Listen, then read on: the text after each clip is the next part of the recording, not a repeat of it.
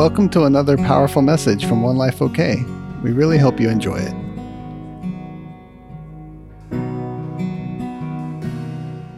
Let's turn to Ephesians 2 real quick.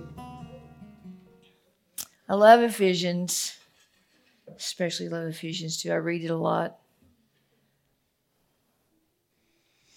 We are on the topic of apprehending our destiny this year. We're just focusing on that as a tribe. Got ourselves all scaled off last year. Remember that? How we were all just blind or bats. Just kidding. None of us, right? But this year I felt like the Holy Spirit, as I've been mentioning, really wanted us to focus on why you're on the planet. I know you thought you were on the planet just to work somewhere and earn some money and live in that cool house you live in.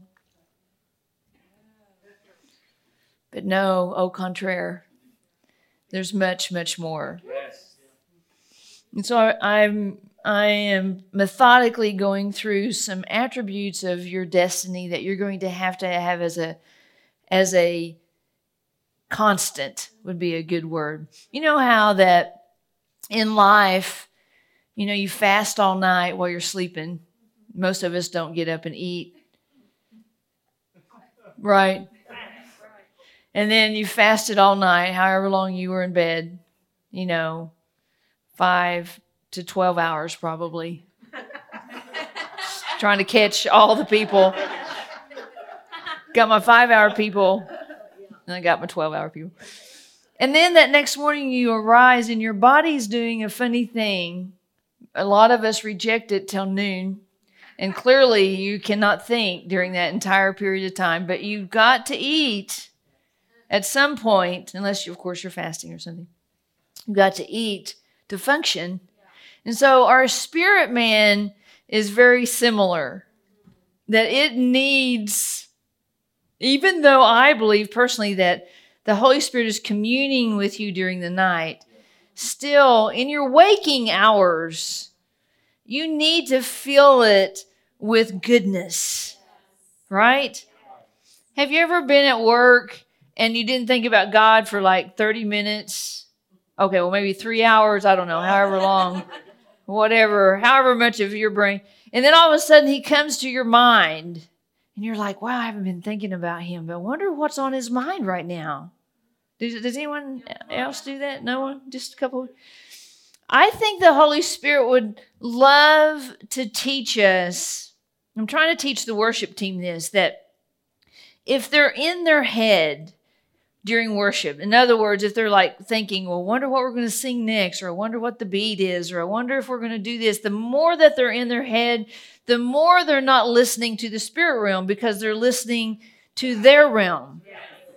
That's sort of the way it is in life, that the Holy Spirit, the supernatural realm, in my opinion, is the superior realm to the natural, but it takes some training to even know how to operate in the supernatural realm, this superior realm, where the Holy Spirit is speaking and doing things all the time. He is, just like I said, Shudi woke up with this thing about carpal tunnel. Well, then, Pam and I own this construction business, and so we've been doing this for 30 years, and so I've been training them. When you go to somebody's house, it's an opportune moment. It's a kairos moment. It's a moment in time that will never be repeated.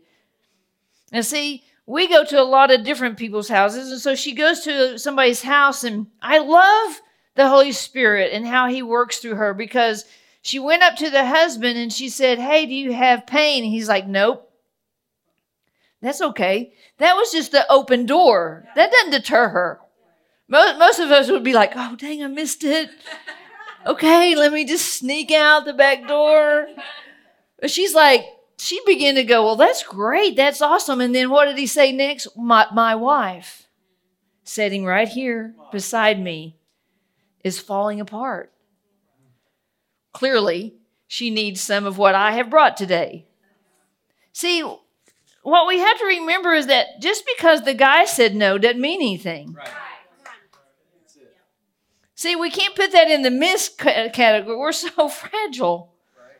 We're so fragile. Aren't we fragile? Come on, admit it. You're fragile. Because she knew that she heard something. If it ain't him, maybe it's the dog. Maybe it's whatever. It's the kid. No, it's the mom. The mom now it's a target of what? Of God's goodness, of his healing power. And so she just began to release. I can't wait to hear the stories. It might be 3 years. You know, when they call us back to paint the bedroom. Do you understand? It might be 3 years, but see, we're going to hear of God's divine encounter with that family. Because why? Because someone had enough gumption to say, got pain today? Don't have pain, but I have a multitude of diseases. Well, okay. Just my little word was wrong. Have you ever asked them? I remember that's another time that she went to Poblano's. You know, it's our favorite restaurant. And now that we can taste again. But remember, she asked the lady if she had back pain. And she said no. Then remember what happened? The lady was looking for her to come back because she really did have back pain. She just said no. See, we can't be fragile. We just have to know what we know that he said. See, that's really what a good prophet is. But anyway, that was all free. Let's go. Are we in Ephesians, everyone? I love Ephesians. We're in Ephesians 2. Let's start there, shall we? Verse 10, one of my very favorite verses. We have become. Turn to your neighbor and say, that's you. Who's the we? Who's the we? Who's us? People who know Jesus. Why? Because he's the door to everything. This is in the Passion Version. You can't get better than this right here. We have become his poetry. Do you not love that word? His poema. You're God's poem. You are God's poem. That's pretty cool. Do you love? I've always loved to write poetry. Anybody like to write poetry? Anybody at all? Just a few people. I love that. What is this? Just kind of this way of expressing how you feel about something. That's God about you. You're his poem. You're his way, Tess, that he wants to express to the world. That's why you need to wear that shirt, because you need to express to the world, right? We're an expression to the world of what, I love this. It's so good. We have become his poetry, a recreated people that will, this sounds pretty definite to me. You've become it and you're going to do this, that will fulfill the destiny he has given each of us. Is that solid? It's in the word. If we can be solid about it. Now, he created a destiny in you. If we can be solid about it, then we could be about the Father's business of perfecting it. Because the cool part of the way God designed things is that you came to the planet with a destiny and an unknown ability to do it. Cool. Isn't that the best God ever? You have no idea how to do your destiny, so you got to hook up with some destiny trainers. Don't you love that about God? It's the same way with your job. That's easy. When you went to the job you have now, how many knew everything there was to know about the job that they were on? Absolutely, probably not. I remember the first time Pam and I did crown molding. So crown molding is this beautiful trim that goes around the top of a room. I don't know why we need that, but we like it because we make a lot of money sticking a board up on the ceiling. I don't know why someone designed that. I guess to hide that ugly crack. We don't care. But the very first time someone said, hey, I need crown molding, we put baseboards on the ceiling. Beautiful plan. And they loved it. They were like, these girls are all the bomb. And we did it hand nailing it. And they loved it. And it was Hunter Green, I'll never forget, and More America. And that lady was a Mary Kay director for the Southwest region of Oklahoma, and she told everyone she knew about us. We didn't advertise. We've never advertised still yet. We've never advertised. Everything's word of mouth for this ugly baseboard on the ceiling. Who would recommend people that do that? Because, see, it wasn't about the ugly baseboard that we put up. It was about us. Yeah. Because we were fulfilling. We were his poem. We knew her for 30 years almost. She would call us back every time something would happen in her life, and call us back when her husband died, call us back when her mom died. We were always there doing other stuff besides crown molding. But then I remember a day that someone over here in Heritage Hills in the $2 million house called, and they wanted some crown molding. I don't figure they would have been happy with baseboards. So Pam and I did what everybody that knows anything, we went to YouTube. And on YouTube, they demonstrated a 14-piece crown molding. That's what they had in Heritage Hills back in 1909 when that house was built by the First National Bank manager. Just a little trivia for you. We were in that house and they said, we want to duplicate this crown molding. Now, we had advanced. We had our big compressor and our nail gun by then. Now, we don't need any of those compressors. We just have the gun. It just has a battery and it just shoots it. It's the perfect thing. But we didn't have that back then. And so, see, what happened was we needed training. We didn't just arrive and say, I wonder if I can just stick this baseboard up here and they'll be good. Can you translate this information into your spiritual man? Your spiritual man is so hungry to express itself to the world, whether you know it or not. Chrissy is such a good example. The girl used to work at a place where people would come and they would have all kinds. I remember when she told me, I don't know if I can work here anymore. This was way back in, I don't know. What was it? When did you first come here? 2000? Okay, way back a few years ago. She was like, I don't know if I can work here anymore because these children are coming in with these different, it was a place where they did trials with drugs. So they would give you a pill, let's say, and then you're supposed to report back how you're doing on that medication. That's the trial. It was really scientific.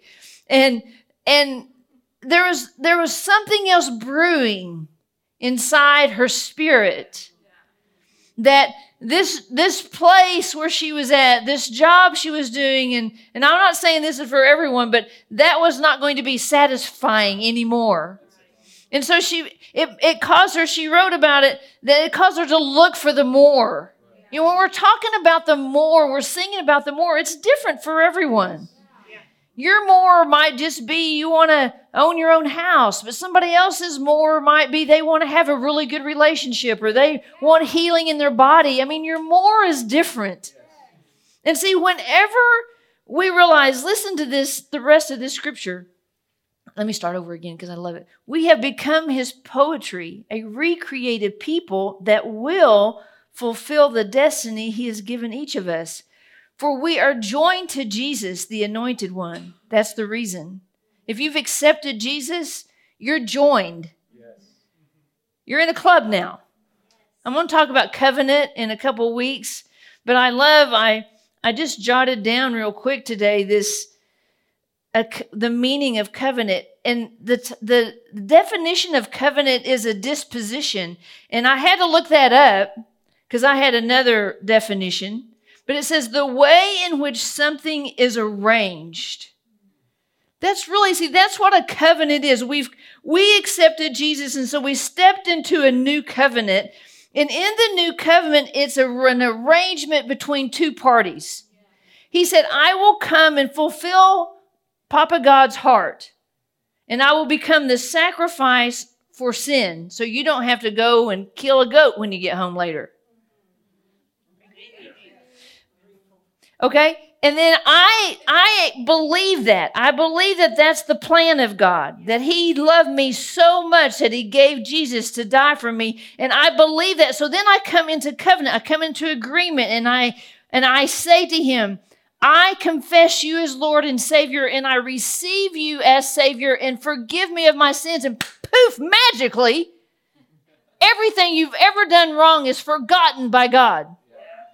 Because of what you believe in your heart. That is an unbelievable plan to me. But see, that's the first step.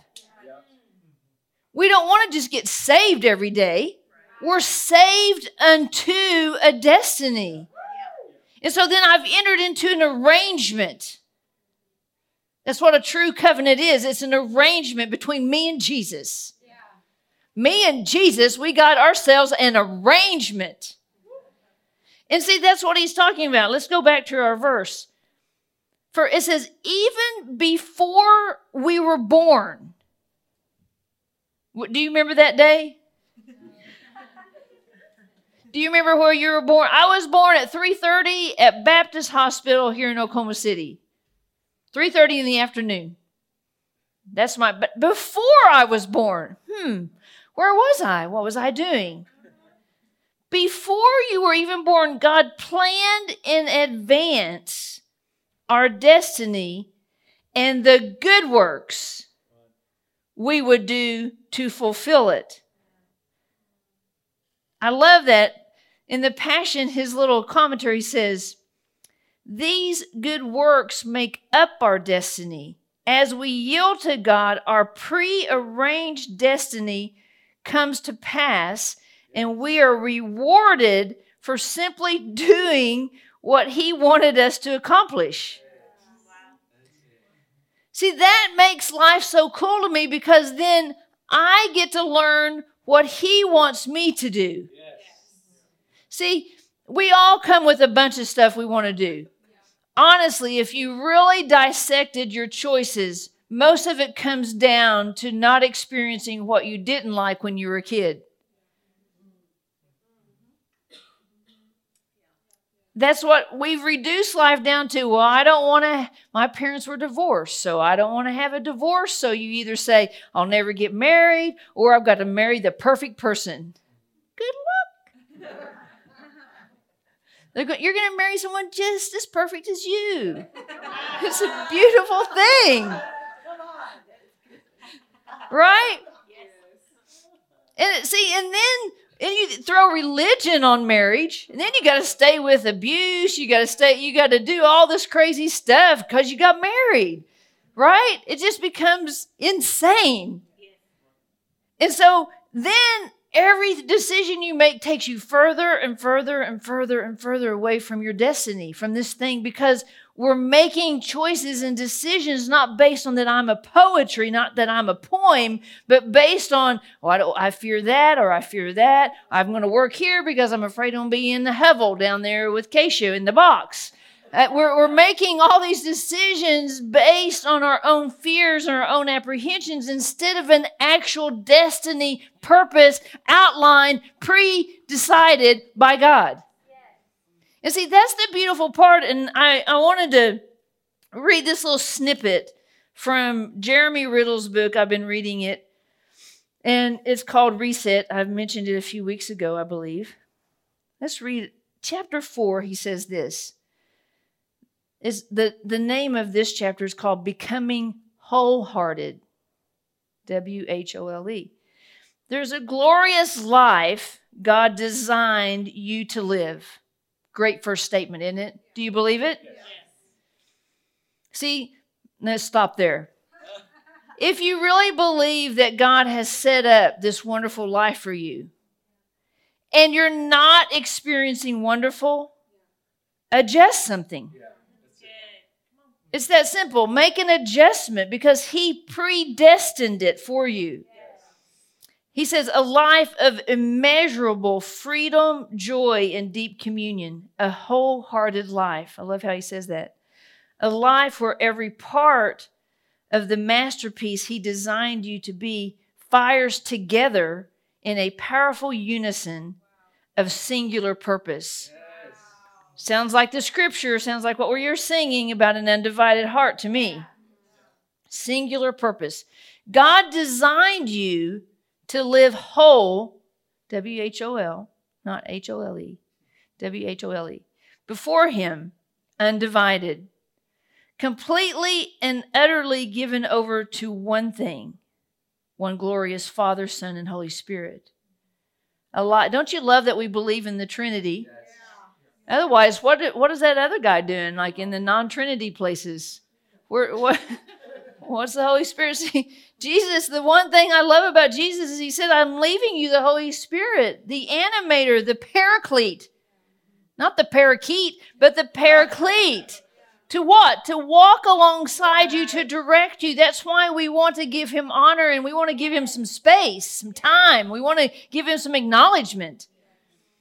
It says, a life where His rule and reign and His authority in His word, His affection and love reside in you without conflict.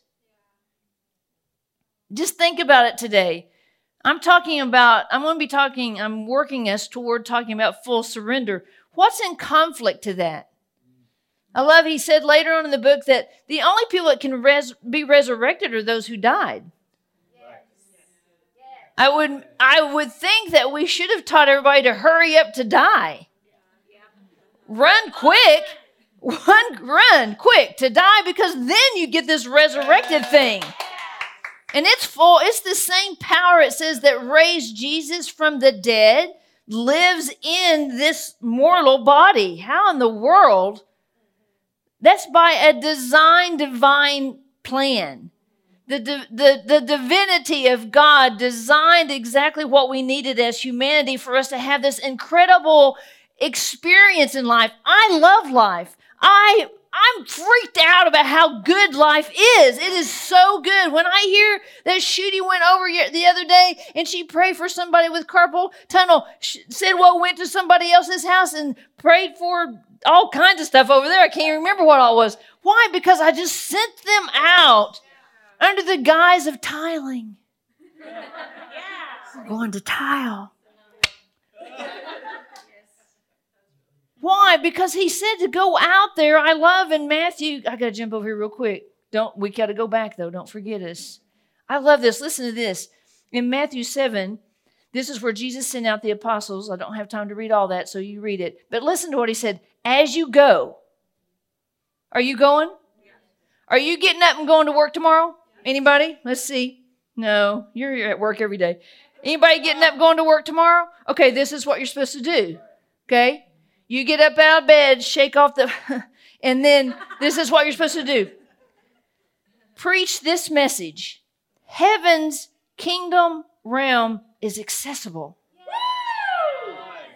Do you realize people don't know that?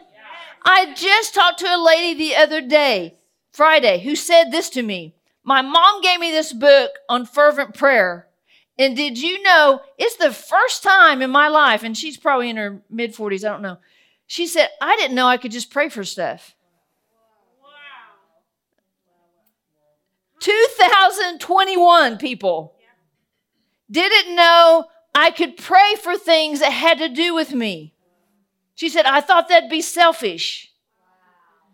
I was thinking, wow, I'm just trying to get some people to stop praying for themselves. And no, we don't have that problem around here, right?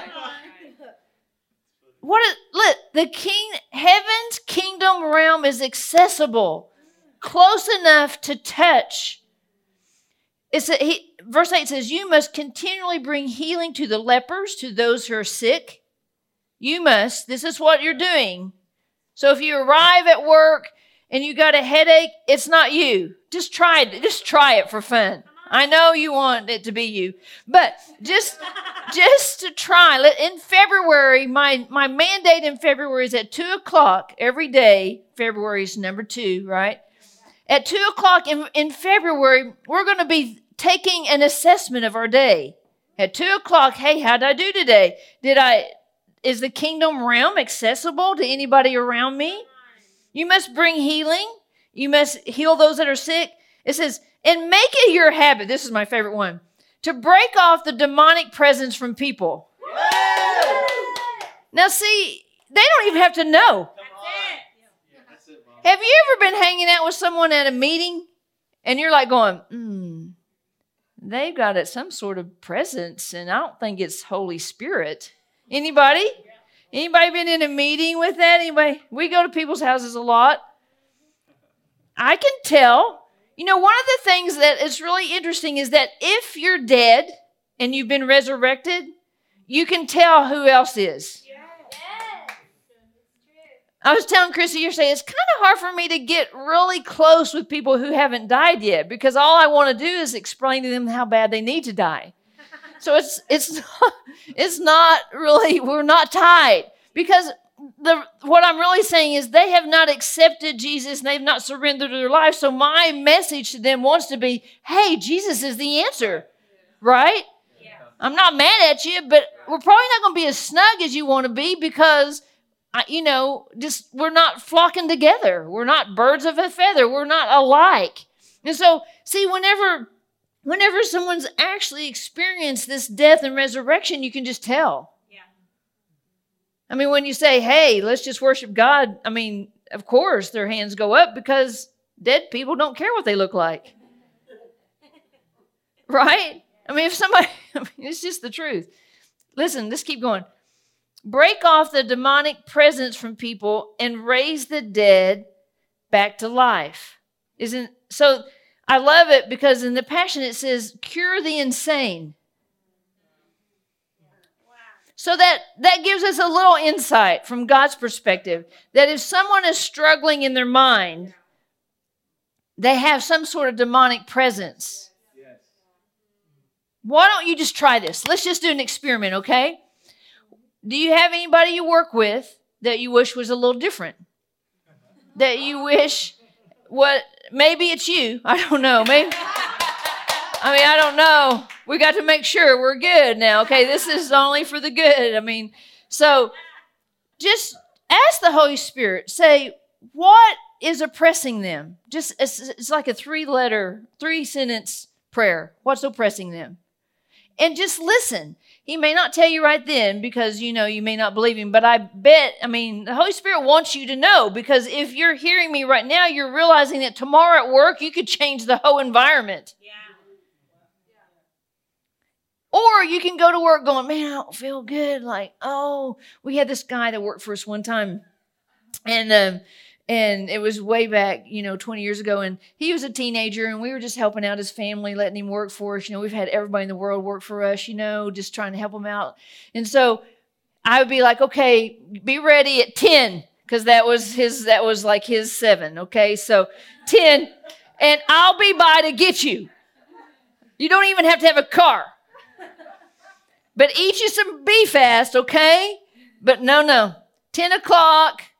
Oh man, I just got out of bed and would you like something to eat? Because I know you've been fasting all night and that's my favorite meal, breakfast. So I'm like, everybody needs breakfast, right? That's when our brain starts working.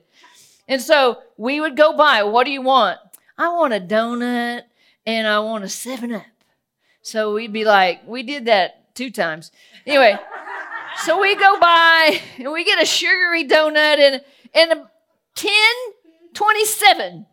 He's like, oh man, I need to go sit out in the car for a little while because my belly's hurting. I was like, no, it's just donut day is over.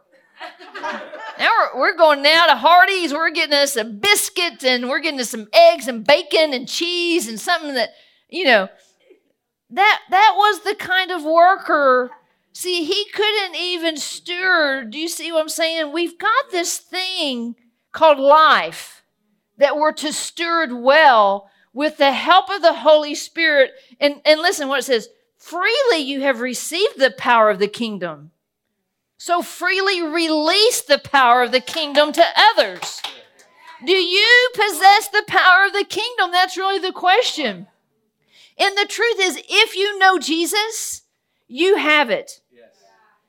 Yes. I have this new car, and it has one of these little remotes, and it also has that same thing on my phone. So I can start my car right now.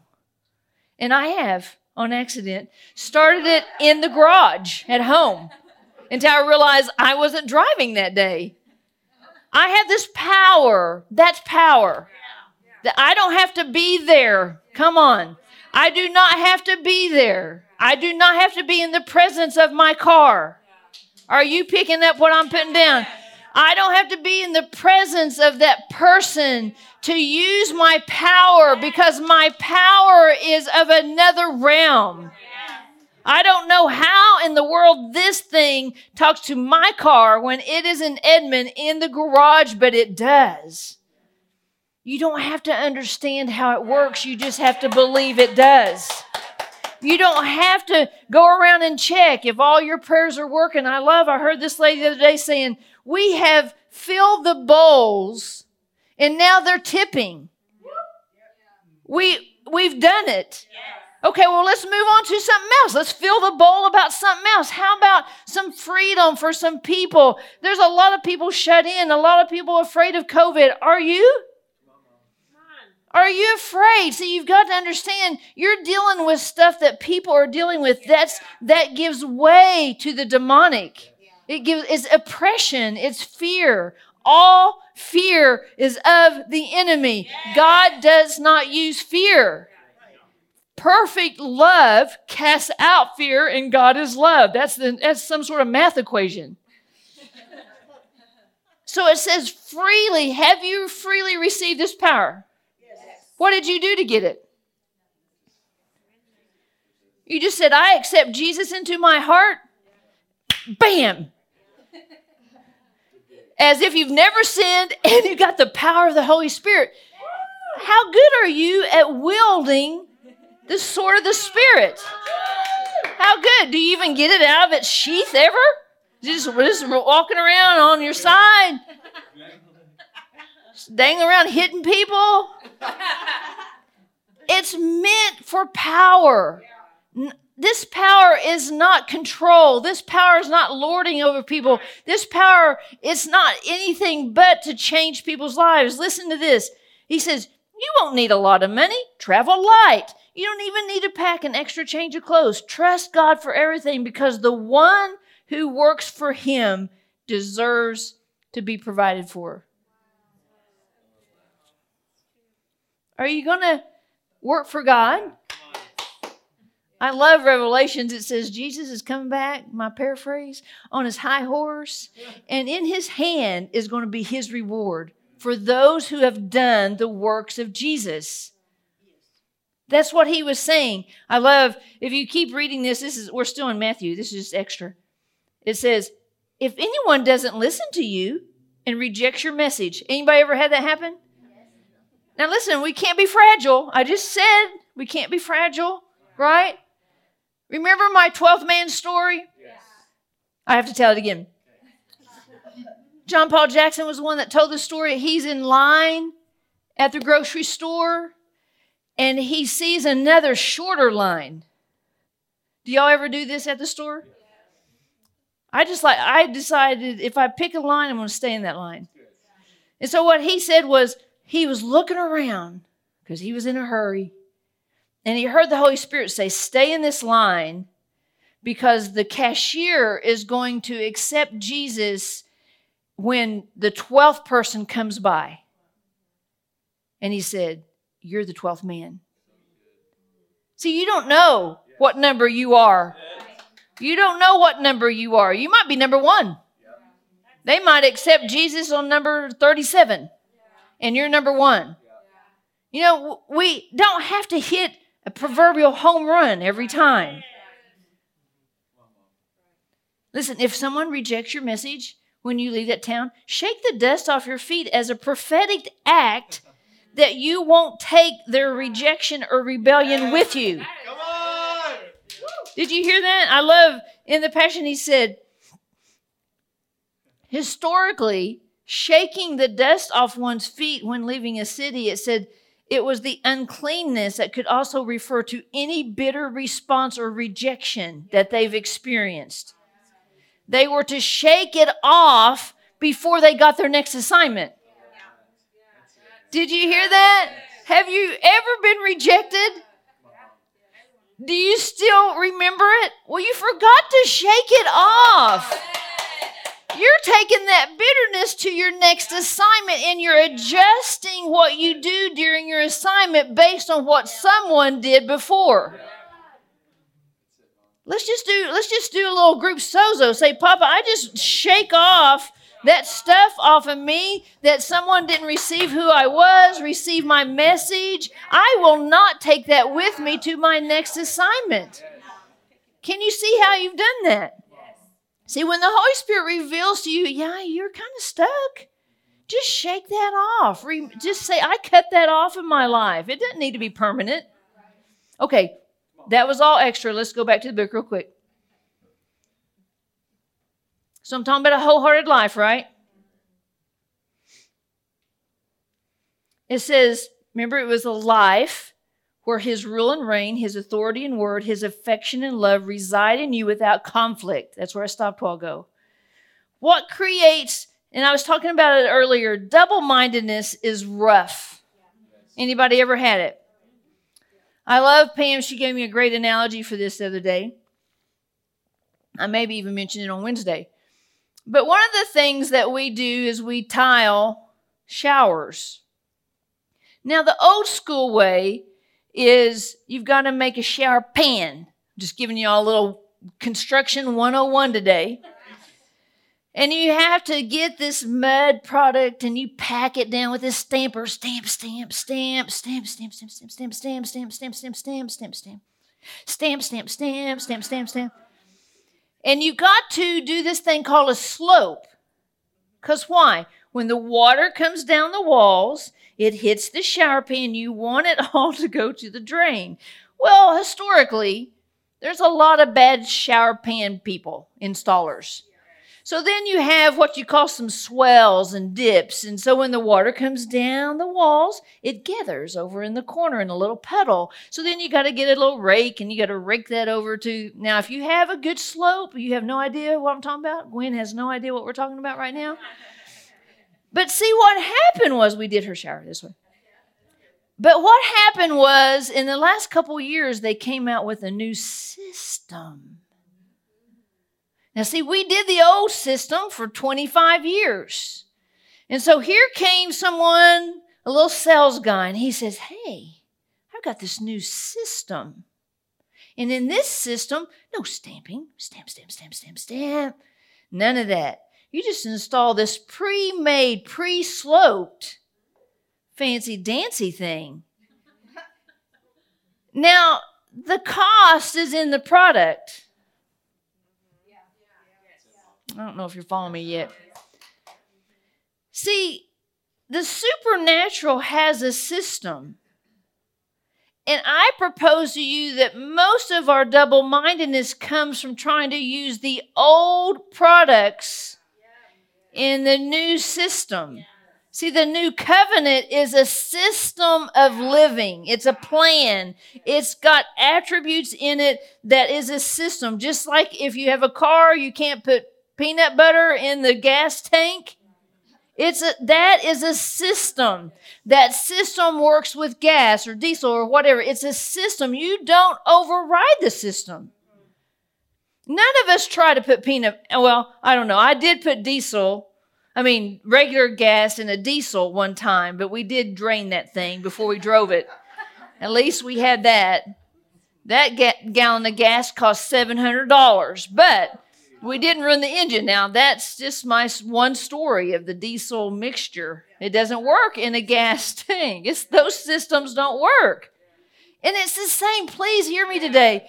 The kingdom of God is a system just like that. You can keep sticking fear and false beliefs and a worldly logic and an even atheistic logic in that system, but it will never run.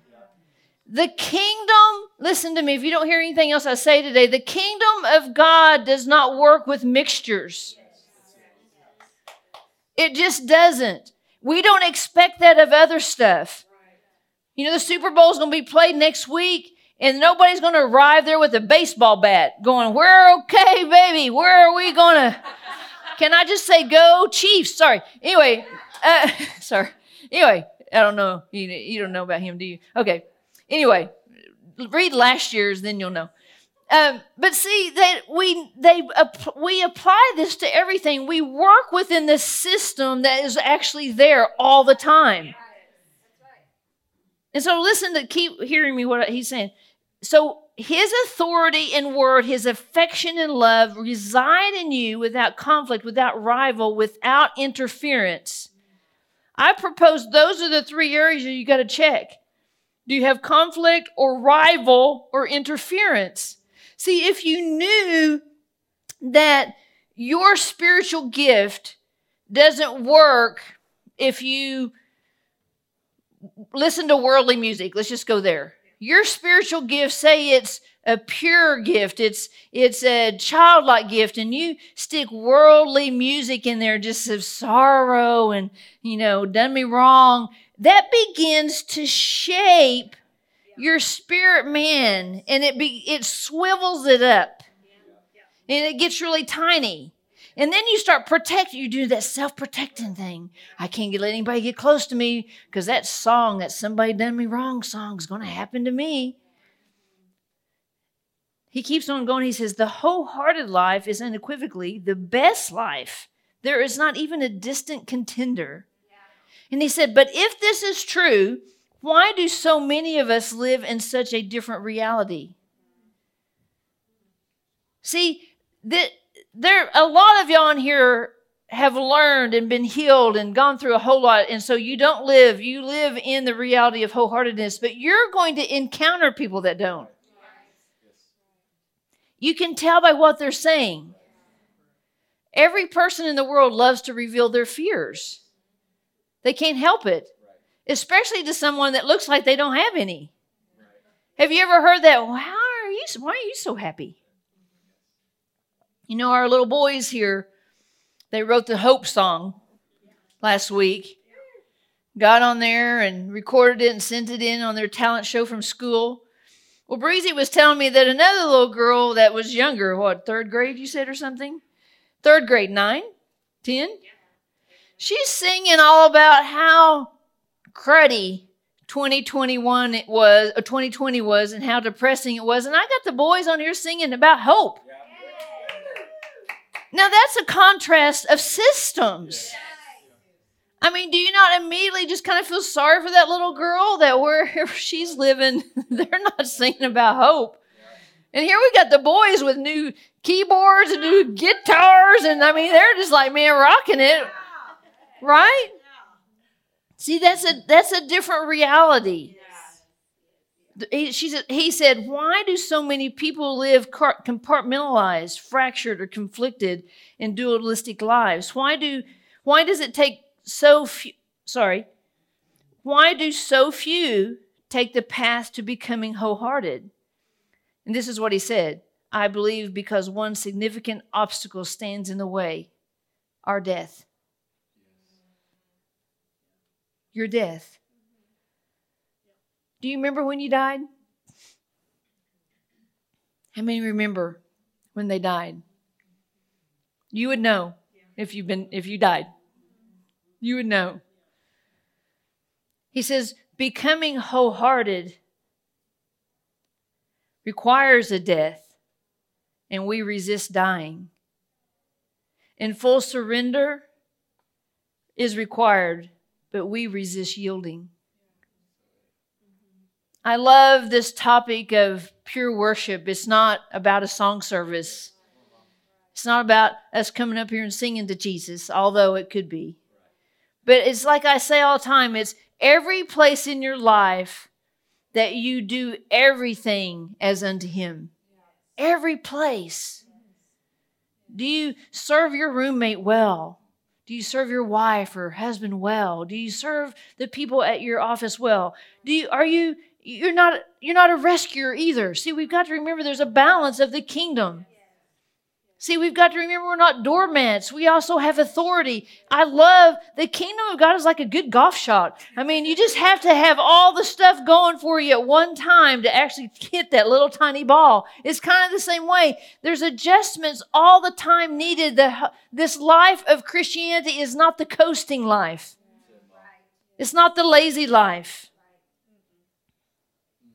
Let me just share a couple more things. I'm almost done. He said, when I read the Gospels, he said, I read that Jesus means to surrender everything. I want to ask us today, in light of this amazing scripture in Ephesians, where he says, you become God's poetry, a recreated people that will fulfill your destiny. Think about it. Where is it in your life right now? Where is it? Is there anything that has been held back? Is there anything that you've been injured in or you don't trust in or you've had disappointment in? The enemy is all the time throwing all these obstacles and arrows. The Bible calls it fiery darts. He's always shooting things at you, and he's always trying to get us to be offended. He's always trying to get us to be hurt. Why? To seclude our life into alonement. Because why? Jesus said to go. I love what Bill said on Wednesday. If you've experienced his presence, you have to go. Because you have to share this experience that you've had with somebody else. You have to. If you jump on down in Ephesians, he says, look at you. Look at you now. Everything is new. Yeah. Although you were once distant and far away from God, now you have been brought delightfully close to him through Jesus, and you've actually been united with Jesus. Listen to this. He says, our reconciling peace is Jesus. He has made Jew and non-Jew one in Christ. By dying as our sacrifice, he has broken down every wall of prejudice that separated us, and now we've been made equal through our union with Christ. Wow. Ethnic hatred has been dissolved by the crucifixion of his precious blood on the cross. The legal code that stood condemning every one of us has been repealed. Yes. Who is the condemning voice? It's never been God. It's always been Satan. He's always been the one. He's the accuser of the brethren in the cistern. He's always trying to get you to remember some horrible thing you did in the past that's already been covered by the blood that Jesus doesn't remember anymore.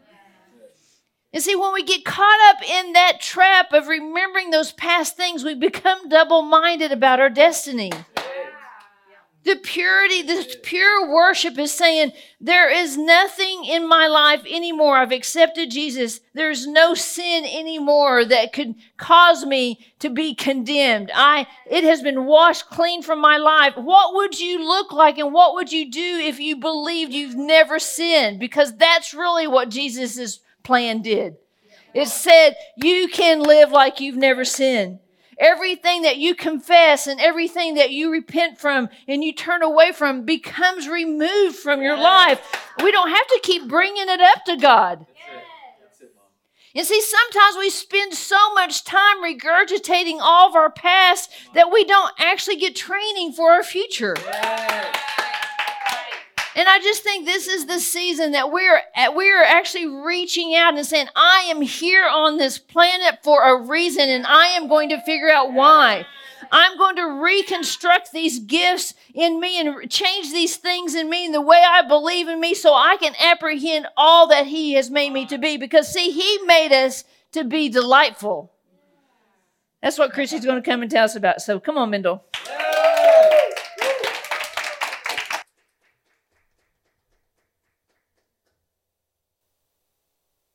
Awesome. Don't you think that if everybody could hear these messages, if they could hear what the gospel is actually all about living the kingdom life, that people would just flock to it? I mean, they would just run to it. It sounds so good, doesn't it? I mean, it sounds like, why wouldn't you want that? But, sadly, I think one of the reasons why God has been sort of given a bad name, has a bad rap in our society and lots of societies, is that people don't do the step that Tisa was just talking about. Right. They say they're Christians. They say they've said the prayer, but then they don't actually ever get to operate in this kind of power because they don't do the step that's required before that operating in power, which is the laying down, the dying part. And so it's the covenant with Jesus. It was designed a certain way. So it operates a certain way. And so, that is one of the biggest tragedies of all humankind, I think, is that so many people have given God a bad name because they're not actually living this life. They're not actually falling in love with Jesus and laying down what they thought of their own to live his way and to receive him his way. So it's a huge step that we, of course, have to live by example. And I heard Bill Johnson say the other day that our measure of influence is directly related to our measure of hope. Our level of influence is directly related to our measure of hope. So even on this subject, but on all subjects, your level of influence in the people that you're around, out in the community, at your home, wherever you go, is directly related to your measure of hope. And so where do we get our hope from? It's Jesus, right? It's him. It is by knowing him, by having him in our hearts. But knowing about him is different than knowing him, right? That intimacy with him. And he's actually invited us into an intimate relationship with him, not just a head knowledge. And so that intimate relationship with him is actually what helps us with the dying process. That intimacy and that love affair with him is what actually gives us the courage and the power and the motivation to lay down our own way, because we actually experience that love with him. And so it all goes together in my mind. You can see how it all connects back to that intimate relationship with him. And because it's from our hope, or from the love we experience with him, that we get the hope, and then the measure of hope that we carry out into the world actually directs our influence in the world. So one of the things that is, so awesome, Tisa mentioned it earlier, that Jesus actually left us on earth, right? He left and ascended into heaven so that we could have the Holy Spirit. So that we could have the Holy Spirit, because he's the comforter and he's the counselor and he's the one that helps us renew our mind to be like Jesus's. And so God is so good because this whole process, he works alongside us. He works with us and he counsels us and guides us into the death process so that we can lay down. And so, this word that I have to read today is, Tisa referenced it the other day. It's called pure delight. And this is an invitation, and this is a word about this work that he's been doing along the way to help us surrender even more.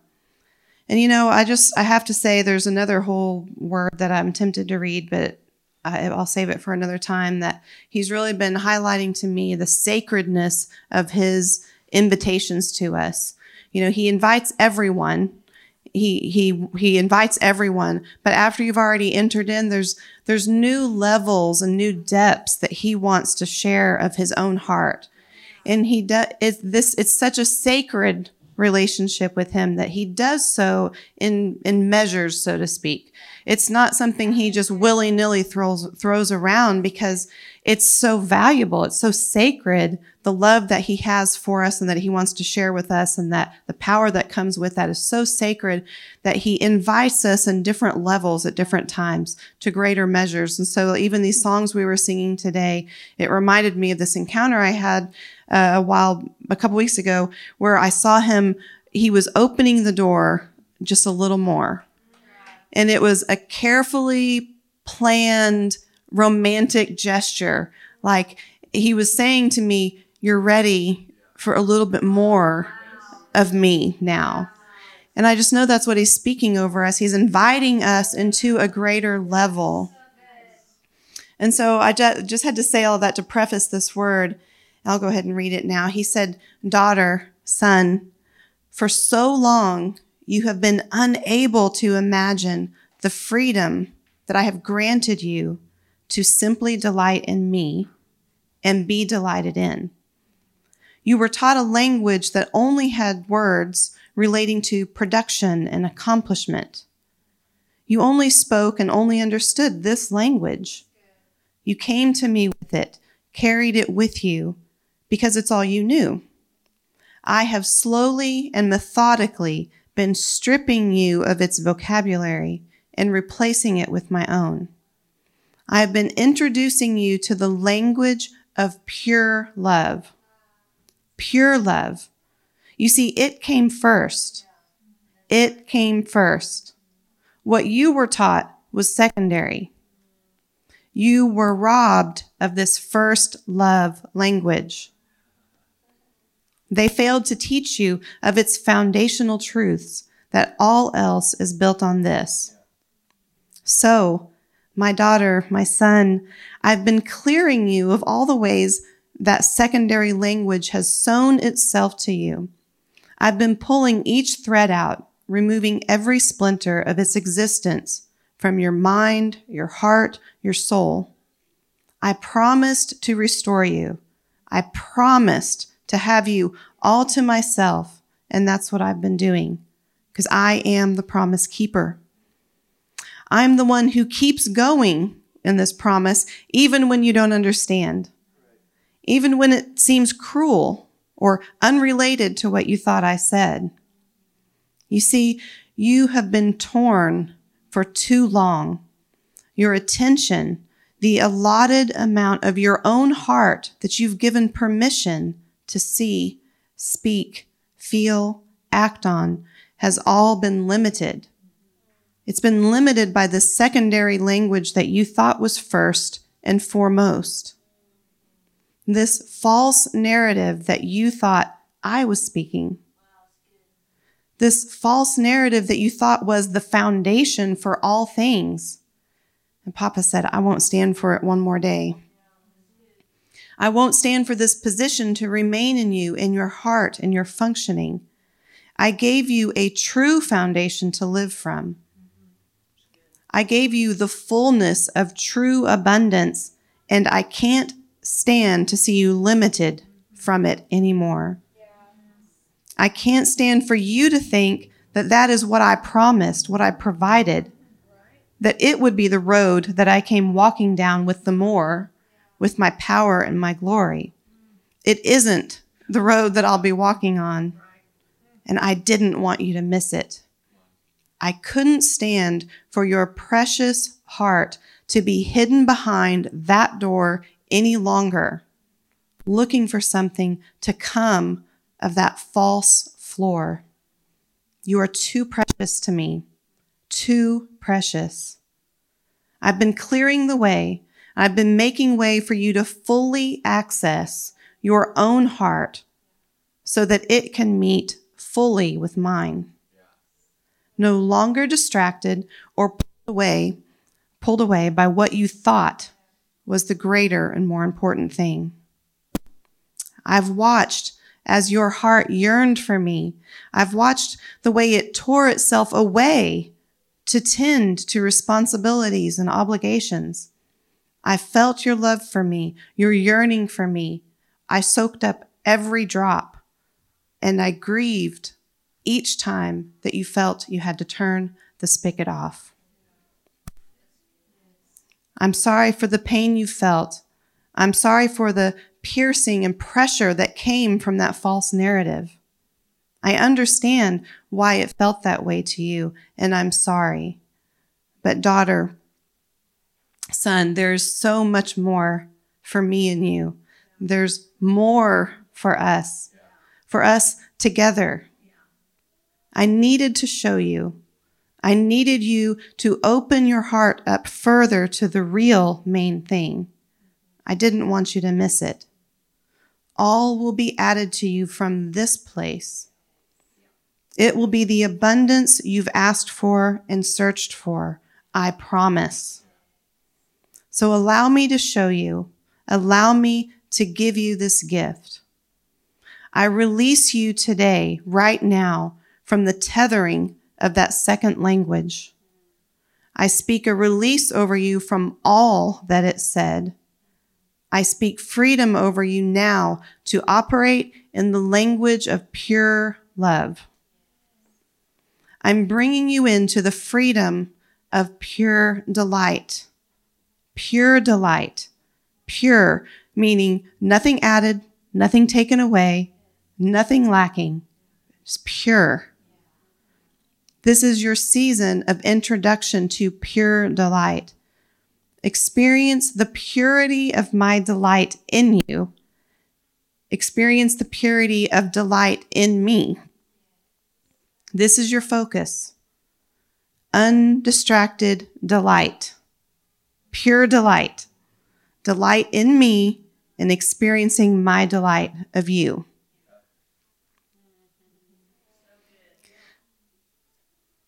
So again, this goes along with the messages we've been getting.